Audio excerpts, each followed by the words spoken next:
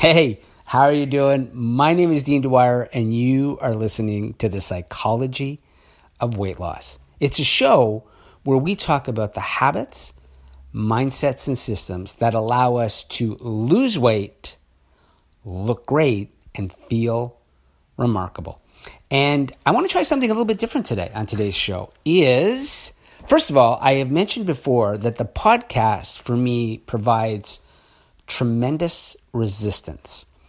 And resistance is something that we experience on this weight loss journey. And part of our responsibility, I'm not sure that's necessarily the right word, but is to figure out how to get around, how to work around resistance. So we do the things that we know are important on a daily basis. And so the podcast for me it mirrors my weight loss journey. Is that, again, it's like, how do I figure out how to do hard things so that I show up every day and I really love doing these hard things? So I said the podcast is hard for me, mostly because I make it hard. I make it hard because I'm not thinking about it correctly. So I wanted to try something a little bit different today, because essentially what happens for a podcast episode is I sit down and go, what do I want to talk about? And I find that that's hard. It's hard for me because I've got a gazillion things I want to talk about, and then I'm like, okay, what am I going to, what's the one thing I'm going to talk about this week? And then it's like, okay, what am I going to talk about within this particular topic? All of that, to me, it provides a tremendous amount of resistance. So one of the ways and one of the experiments I'm going to try is that I have actually taken no notes for this podcast episode. I much prefer an improv type show where I will talk off the cuff. I want it to be very real. So rather than having a bunch of notes and scripted and everything else, and there's a place for that, but I want this to be an improv show because I'm actually good at that. I'm great at sort of sitting down and just riffing on an idea. It's one of the things that makes me really effective as a weight loss coach is that I use an app called Voxer, and I send my clients audio messages. And I'm really great at sort of breaking down something that they're struggling with or something they're doing really well and riffing on why they, suggestions about how to improve or just reinforcement of these great things that they're doing. Like that comes very naturally to me. And yet I don't take advantage of that on the podcast. I try to do something very different. So today I'm going to run an experiment. And what I'm going to do is I'm actually going to talk about 10 ideas that I have jotted down in my journal. So I'm going to basically open up my journal. And what I'm going to do is I'm just going to turn the pages. I'm going to read to you what I wrote.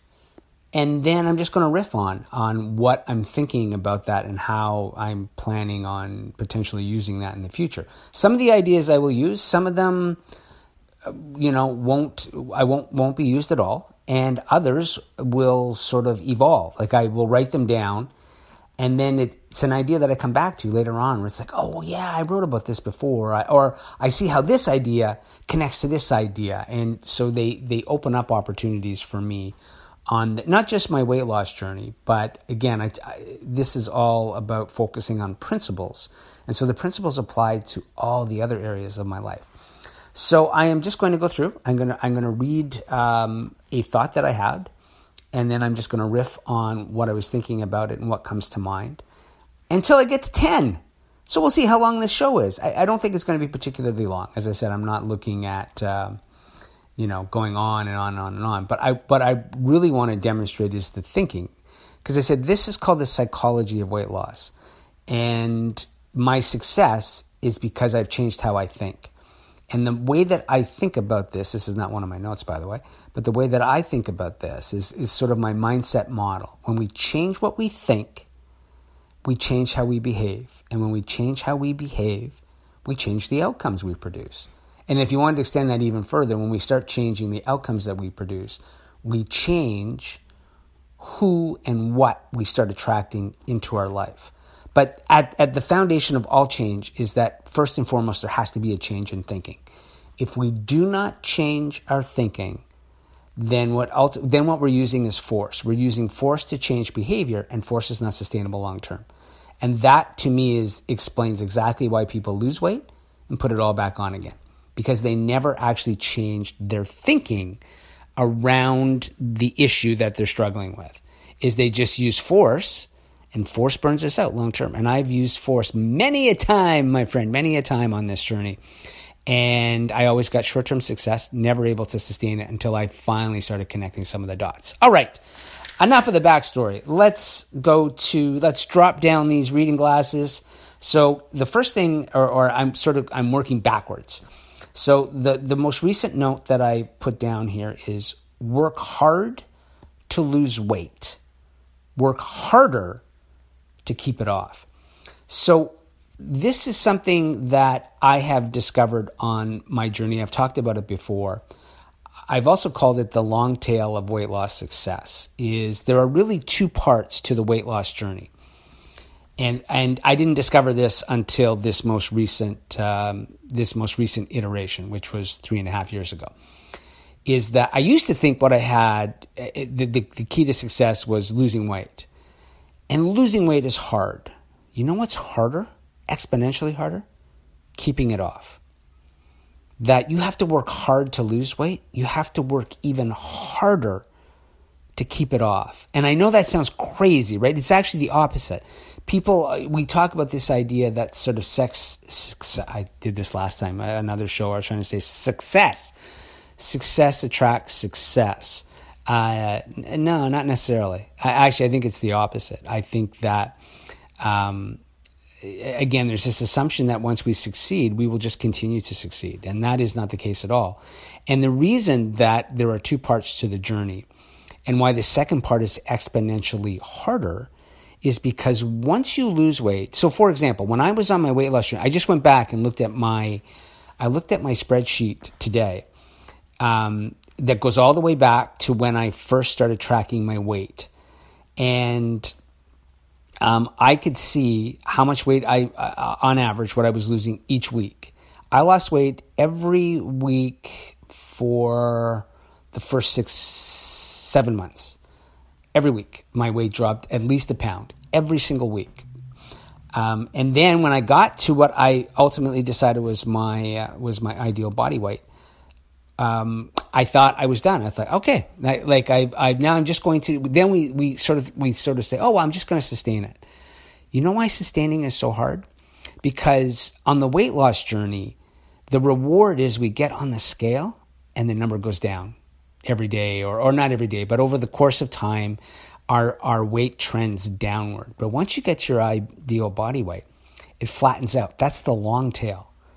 And that, the motivation changes. It's very different when you get on the scale every day now, and the weight is either the same, or it goes up a pound or two, or goes down a pound or two, but you stay in this same range. And that's hard. That's hard to get on a scale and not get rewarded for your efforts anymore. And that's the tricky part, because people don't know how to negotiate that. And the way that, what I've ultimately figured out is that once you lose all the weight you're looking to lose, then we need to change our goals in terms of what it is that we're now going to focus on.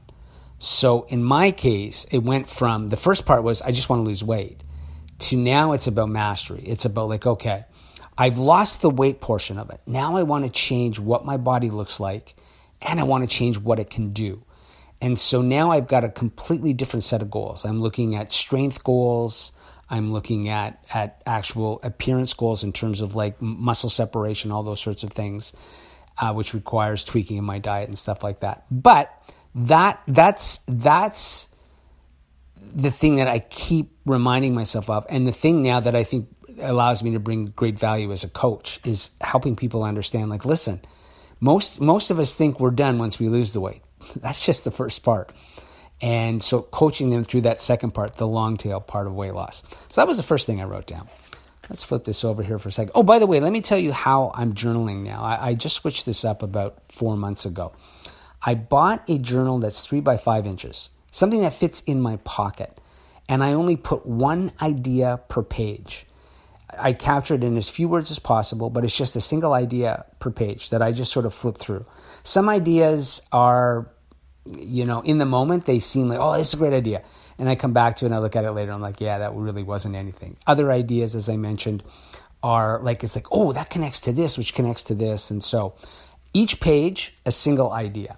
So here's something else that I put down in my journal. Think hard so you can do hard things. And again, what a lot of us don't realize on this weight loss journey is that what we think we have is a doing problem, right? If I just do the right things, that magic will happen and all my problems will disappear. What we actually have is a thinking problem. And I was thinking about something that I'm doing right now that's really hard. So I shared on Instagram last week, and I put it in a couple of newsletters, that I've been practicing an L-sit. And an L-sit is just what it means. You're sitting in an L, your feet are off the floor, legs are straight out, and if you're doing it correctly, then your body and your legs are at a 90-degree angle.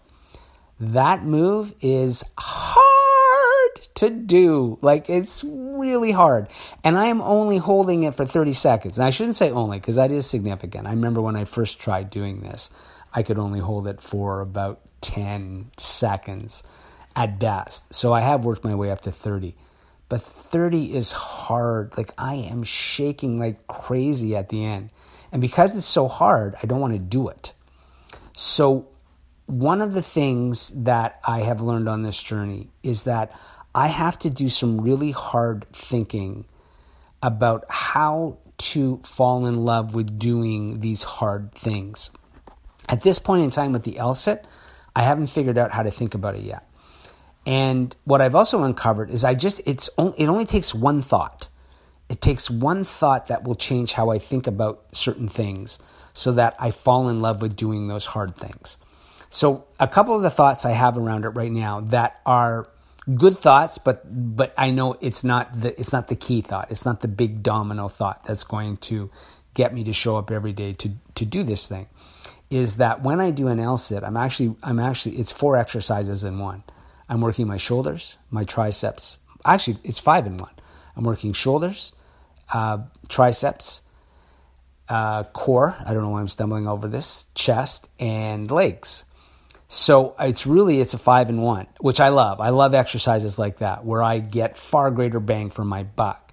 But that in and of itself doesn't motivate me to do that. I was reading something about Chris Bosh, former NBA basketball player who's now in the Hall of Fame, played for Toronto and retired with Miami. But he talked about when he's doing hard things, what he thinks about is who would have quit already on this? And I thought, well, that's really interesting, but that doesn't work for me either. That thought isn't going to work. But the fact that that's the thinking that he uses to motivate himself to do hard things is the key lesson there. So I still haven't figured out how to think about it yet. But I just wrote that reminder down that in order to be able to do hard things, we have to think hard about what's the mindset we're going to use that's going to allow us to do those hard things. By the way, I see that I'm already at the 13-minute mark, and I've only talked about 2 things. So I am only going to talk about 5. I think that's 10 would turn this into like a 2-hour podcast. Okay, that one actually, I'll just tell you what I wrote here, but I'm not gonna go into this because this is actually with a client of mine. I have a client / friend who has lost 100 pounds. And one of the things I want to encourage him to do is I really believe that he should write a book, because there are lots of people out there who have at least 100 pounds to lose. And he's done it reasonably. Again, this is, he's a can't talk. He's a father of 2. He is a husband. He works. He's living a full life. And so he's doing these reasonable things that have allowed him to create extraordinary results. And I know that he's got this engineering mind and the way that he thinks about things. He would bring great value to a whole segment of the population and provide great hope for people who think like it's impossible to lose 100 pounds. So, what I did is I sketched out the book title for him. I want to create the vision. So I gave him a title and a subtitle, put his name at the bottom of the book, and then at the top I put New York Times bestseller. I just want, again, to plant the seed. But anyway, that was just something for something else. Idea number 3 that I wrote down: invest in habits that are less vulnerable to disruption. So this is an investing idea, actually. I said I get a lot of my ideas because I read a lot about investors, and I believe that weight loss and investing, the psychological journey is very similar for both.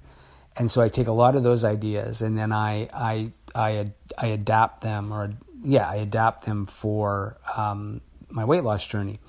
So when I've talked about this before. I think this is one of sort of the best ideas that I've had, which is design a program that works on your worst day. That's what this means. Is we want to invest in habits that are not going to be impacted by the chaos that you experience on a day-to-day basis. That it should somehow, it has to work. Whatever you're doing needs to work on your worst day.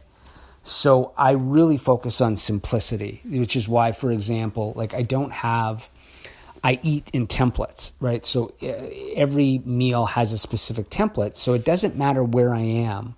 All I need to do is to fulfill the template that I'm looking to eat. Doesn't matter where I'm at, whether I'm at McDonald's, which I wouldn't be at unless I absolutely had to be, or I'm stuck in an airport, anywhere. Doesn't matter where I'm at.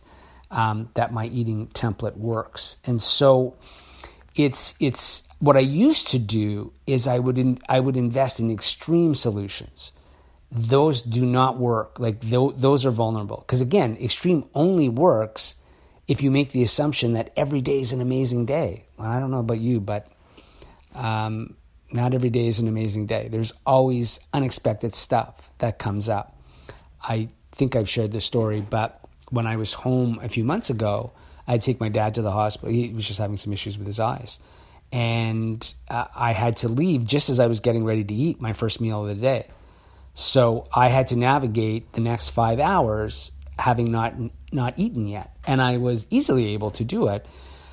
And that's the whole point of my program. It has to work under the most uncertain of conditions. Doesn't mean I'm going to have 100% success, but I'm going to be in the ballpark to keep myself where I want to be. So that was my thinking on that one. Idea number 4. I've talked about this before too, and this is just a reminder to myself. Behavior is contagious. Surround yourself with people who have the desired behaviors you seek. So I'll tell you why I know behavior's contagious. Because I actually first noticed this in teenagers. When you watch teens that hang out together, there's always there are commonalities to the people they hang out with. Usually they all look the same. People of color, doesn't matter what color you are, but people of color hang out together. People who speak the same language hang out together. And I also noticed that they dress the same. They speak the same. And they do the same kinds of things. Like smokers hang out with smokers, and drinkers hang out with drinkers, and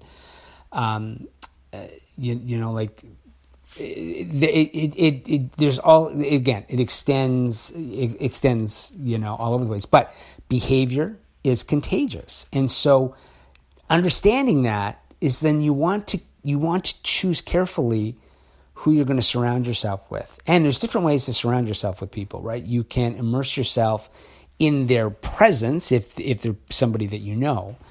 But if you don't know them personally, you can read their writing. You can listen to their podcasts. You can follow their investment letters, whoever they are. There are lots of ways for you to surround yourself with the people who are getting the kinds of results that you want. So, for example, this is my way of helping make my behavior and my thinking contagious, is by sharing it on a podcast so that you can hear it and you can steal it. So, that's a big part of behavior change, is beginning to surround yourself with people who have the results you want. Listen to how they speak, watch what they do, how they think, and start copying it. And you will be amazed how quickly you're going to begin to turn things around. And I think this is idea number 5. See, I don't even know how many ideas I've talked about. Let's see, what's this one say? Okay, now, actually, you know what? That one's not, that's not full-fledged yet. Let's see, don't save what is left of, okay, that's a good quote, but I'm not ready yet to, okay, here's one. It's kind of half-baked, but I wrote this one this morning. It's what I'm calling the law of goal setting. And I can't read my writing on this one, but I'll paraphrase what I'm thinking about here. So that with the law of goal setting is when we focus solely on an outcome, what typically happens is the moment that we achieve that outcome is we stop doing the things that allowed us to achieve the outcome. So when we are outcome focused, then we will do whatever it is we have to do to get to the outcome. The problem is that usually means that people are investing in extreme solutions that are not sustainable long term.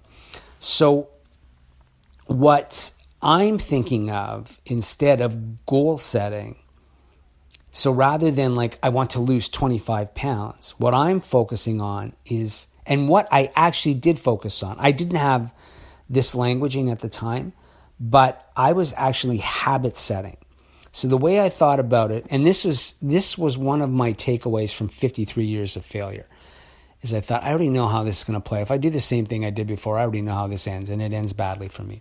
So rather than goal setting, I was habit setting, which was I invested in only essential habits, not 1,000 habits. I focused on 10 things that I felt like if I do these things, if I show up every day and do these things, that it skews the odds of weight loss success in my favor. Now, when I started, I don't know if I'd call it a goal, but I was 195 and I thought, man, I thought happiness would happen if I got to 170. I thought if I could lose 25 pounds, like the birds would be singing, like it would be unicorns would show up. Like I thought that's it. So I did have a number in mind. Like if you're overweight, then you have weight to lose. So there's nothing wrong with thinking like, yeah, I think 170 is sort of the magic number. But the way that I focused on it was I wasn't chasing weight loss.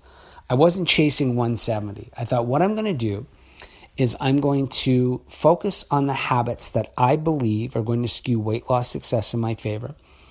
And then I'm going to start measuring. Every day I'm going to weigh myself. I'm going to log my foods, and I'm going to start collecting data. And if I'm doing the right things, what should happen is I should see my weight going down over time. And that's exactly what happened. And so I focused on the process as opposed to the proceeds. This was a quote that I heard from Warren Buffett. Actually, I did write this down. I did sort of jump over it. I paraphrase what Buffett said, but enjoy the process more than the proceeds. So for me, that's habit setting. Let's just focus on the habits that, first and foremost, I believe will skew the odds of weight loss success in my favor. And then by measuring them and tracking them long term, then I went from believing to knowing. It's like, no, I know I have the actual evidence to know that these work. And so I just kept doing them. And then I got to 170, and guess what happened?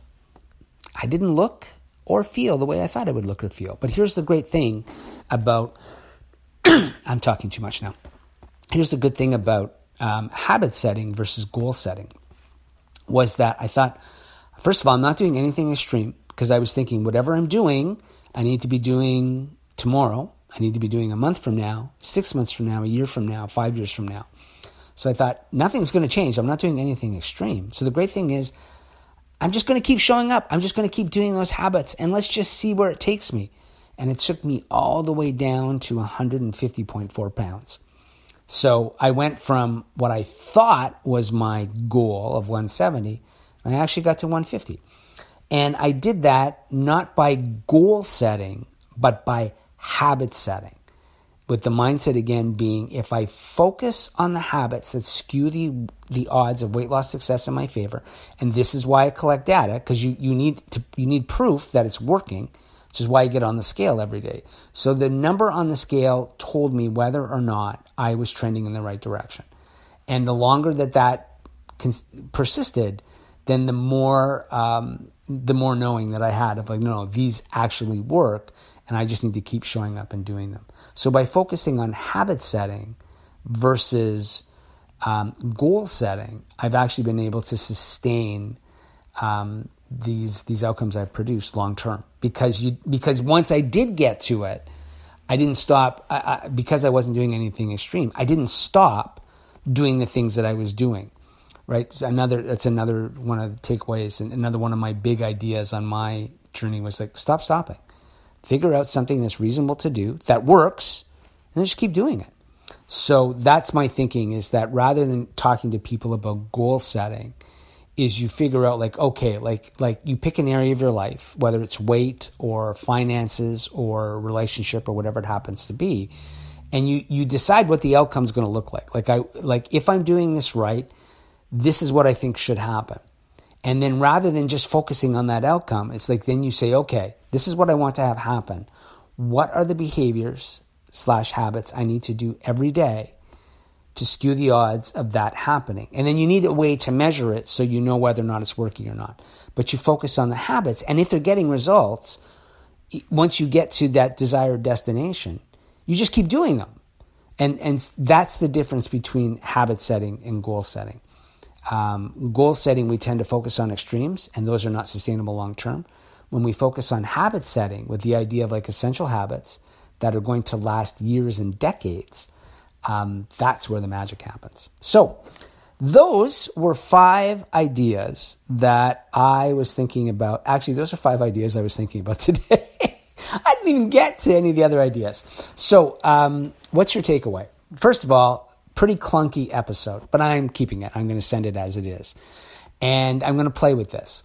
So what I'm going to do next week is I'm going to mark off today as sort of like this was the end of this week. What I'm going to do next week is I am going to pick my 5 best ideas that I'm going to talk about. And then, but again, I want to keep it an improv show. I'm not going to script it all out. I want you to hear how I think, and I think you get more value. Even though this is awkward and I stumbled over a bunch of things, you get more value hearing how I actually think, because this is how I think. This is what goes through my head. And again, why I write down what I write down. I think you're going to get more value from that than me scripting out something that, where I sound like either a robot or AI. That is it, my friend. So hopefully there is some value in that. What I always strongly suggest people do is take the ideas, anything that really resonates, steal it, and figure out a way to copy it and then customize it for yourself. And if there'll be other ideas where you kind of go like, and to those where you kind of go, intriguing, but doesn't resonate right now, just put a pin in those. I remember when I was in teacher's college, one of the guys, best course I ever took, philosophy of education, and the teacher said on the first day, he said, some of the things I'm going to talk about to you today are in this course are not going to resonate with you right now, but they will a couple of years from now, where you're going to go, yeah, I see what he means. It's the same thing with some of my stuff. It's not going to resonate with you right now, but it may a month from now, 6 months from now, maybe even 5 years from now, you're going to go, you know what, that crazy Canadian guy, now I know what he was talking about. That is it, my friend. Today is the 21st. This is coming out, though, on the 22nd. The holidays are coming up. Whether you don't know if you celebrate Christmas or not, but whatever you do for the holidays or not, non-holidays, whatever it is, got to try and get everybody in there. Enjoy your 25th of December, whatever that day is for you. Enjoy that, and I'll be back before the new year. All right, my friend. Have a great day. Ciao.